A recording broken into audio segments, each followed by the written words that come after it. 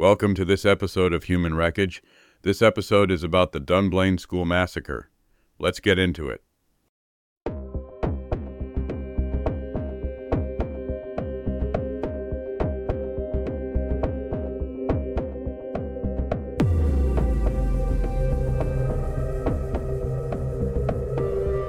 On March 13, 1996, 43-year-old Thomas Hamilton, a resident of the small town of Dunblane near Stirling, Scotland, was observed by neighbors outside his home on Kent Road scraping ice off his vehicle around 8:15 a.m.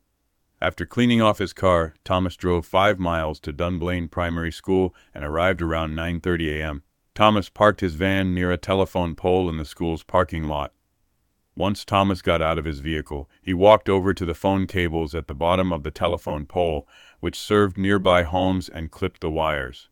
Then, after cutting the lines, Thomas made his way across the parking lot to Dunblane Primary School's entrance.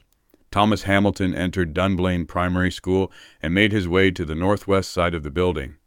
As he approached the door near the restrooms and the school's gym, he carried 4 legally held handguns. He had 2 Browning HP pistols and 2 Smith & Wesson Magnum revolvers. In addition to the firearms, Thomas had over 700 ammunition cartridges. He had prepared himself for a confrontation. Before he entered the gym, Thomas made a shocking decision. He fired 2 shots into the assembly hall and the girls' bathroom, causing panic and fear among the students and staff who were present. Inside the gym, Thomas encountered Gwen Mayer, the teacher of the Primary 1 class. There were 28 students and 2 other members of the school staff present: physical education teacher Eileen Harold and Mary Blake, an assistant. After Thomas Hamilton entered the gym at Dunblane Primary School, he began shooting randomly at the teachers and the students without any apparent motive. The first victim was Eileen Harold, the physical education teacher, who was injured in her arms and chest. As the attack unfolded, Eileen and several students sought refuge in a storage cupboard at the side of the gym. Unfortunately, Gwen Mayer, the teacher of the Primary 1 class, did not survive. She was fatally shot by Thomas's bullets, losing her life instantly. Gwen was 45 years old and had 2 daughters and a husband. She had led a happy life with her family in Dunblane before the tragic event that occurred on that fateful day. In addition to Gwen Mayer, Mary Blake, the other assistant teacher present, was also shot. The assistant was hit in the head and both legs, but fortunately she was able to escape the storage cupboard with several of the children in front of her. When Thomas Hamilton opened fire in the gym, he killed one of the Primary 1 students and wounded several others. 4 of the injured children were able to seek shelter in a nearby storage cupboard along with wounded teachers. As Thomas Hamilton continued firing his gun in the gym, he discharged 6 more shots. He then aimed his weapons at a group of injured children who were unable to escape his previous gunshots. In a heartless act, he fired 8 additional shots directly at the children, who were already incapacitated from his earlier gunshots, killing them. 1 student of Dunblane Primary School was walking outside of the gym at the time of the shooting. As they heard the loud bangs, they decided to investigate whether anything was happening inside. However, as the student peered through the gym's doors, Thomas Hamilton fired a shot in their direction. The impact of the blast shattered the glass, injuring the student in the process.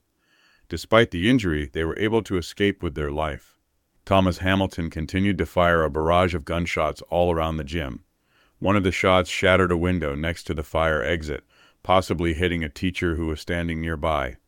After shooting up the gym at Dunblane Primary School, Thomas Hamilton exited the gym and walked through the fire exit. He fired 4 more shots into the library, striking Grace Tweedle, a member of the school staff. The impact of the bullets hit Grace, leaving her injured. However, she survived the incident. Catherine Gordon, the teacher of the Primary 7 class at Dunblane Primary School, was in a mobile classroom close to where Thomas Hamilton was standing. As Catherine noticed Thomas was shooting, she swiftly informed her students to get down on the floor and hide under their desks. Simultaneously, she instructed them to stay silent and remain calm. At that very moment, Thomas Hamilton fired 9 shots into the classroom, causing chaos and despair. The bullets struck several schoolbooks and equipment, creating a scene of destruction. One of the bullets even passed through a chair where a student had been sitting moments before. Thomas returned to the gym, dropped his pistol, and took out one of his 2 revolvers. He placed the barrel of the revolver in his mouth and pointed it upwards. In a final act of depravity, Thomas pulled the trigger, taking his own life in the Dunblane Primary School's gym. 32 people sustained gunshot wounds during a Thomas Hamilton 3-4-minute period of attacks. 16 people were fatally wounded in the gymnasium, including Gwen Mayer, 15 of her students, and one other child. Among the victims, including Gwen Mayer, most were around the age of 6. The perpetrator of the Dunblane Primary School Massacre, Thomas Hamilton, was born in May 1952 in Glasgow, Scotland. Before committing the heinous act, Thomas held the position of head of several youth clubs. However, there were numerous complaints made to the police regarding his strange and inappropriate behavior towards the young boys in his groups. Specifically, there were claims of Thomas taking semi-naked pictures of the boys without their consent. Additionally, there were reports that he forced the young boys in his youth groups to sleep close to him inside his van during outside expeditions. These disturbing allegations eventually reached the ears of the Scout Association, leading to serious consequences for Thomas. His Scout warrant was abruptly withdrawn, with the county commissioner asserting that he was suspicious of his moral intentions towards boys. The association blocked Thomas, effectively preventing him from becoming a Scout leader in Clackmannanshire. 2 days after the devastating Dunblane Primary School Massacre, a prayer session was held at Dunblane Cathedral. This gathering was open to people of all faiths and religions, allowing them to come together and mourn the loss of Gwen Mayer and the students killed in the attack. Queen Elizabeth II and her daughter Princess Anne were in attendance at the service, demonstrating their support to the grieving community. In October 1996, the parents of the students killed in the attack held their own memorial service at Dunblane Cathedral. This gathering was attended by over 600 people, including Prince Charles. These prayer sessions and memorial services provided a platform for the Dunblane community to come together and find solace in the aftermath of such a tragic event. Mick North, the father of 5-year-old Sophie North, experienced a profound loss when his daughter died in the Dunblane Primary School Massacre. Initially, he struggled to bear the weight of his grief and found it difficult to talk about his loss. However, as he gradually became ready to share his story, he faced discouraging messages from those around him. The grieving father was told that he could express his devastation and sorrow over losing his daughter, but that he could not discuss the more comprehensive issues underlying the shooting. He was discouraged from voicing his opinions on gun control and the safety measures that should be implemented in schools. However, Mick was not someone who would allow himself to be silenced. He understood the importance of using his voice to advocate for change and prevent similar tragedies from occurring in the future. Despite the discouragement he faced, he decided to speak up and challenge the status quo. After the devastating attack that claimed the life of his daughter Sophie, Mick North made a bold decision. Instead of continuing his career as a biochemist, he decided to embark on a new path. Mick North joined forces with a team of lawyers, scholars, and other parents who had lost their children to gun violence. Together, they established the United Kingdom's first organization dedicated to gun reform, the Gun Control Network.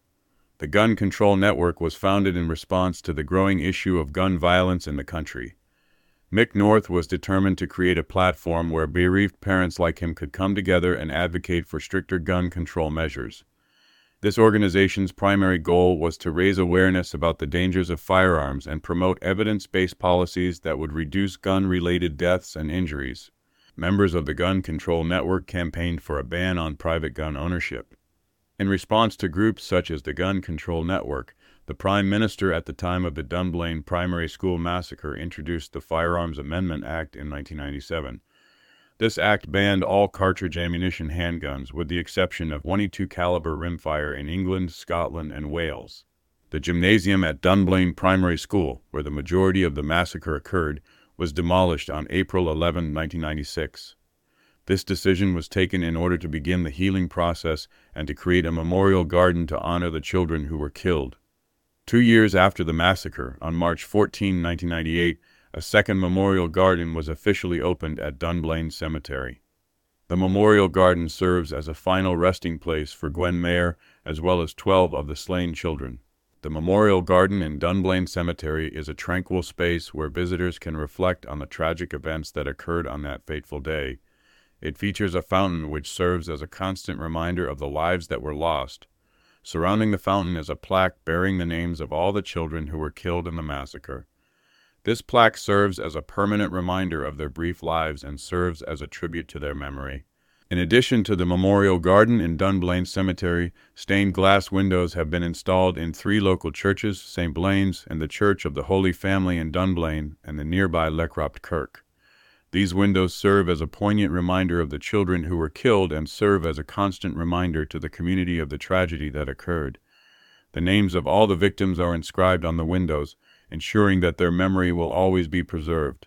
Thank you for listening to another episode of Human Wreckage. Please hit the subscribe button and give us a like. See you next time.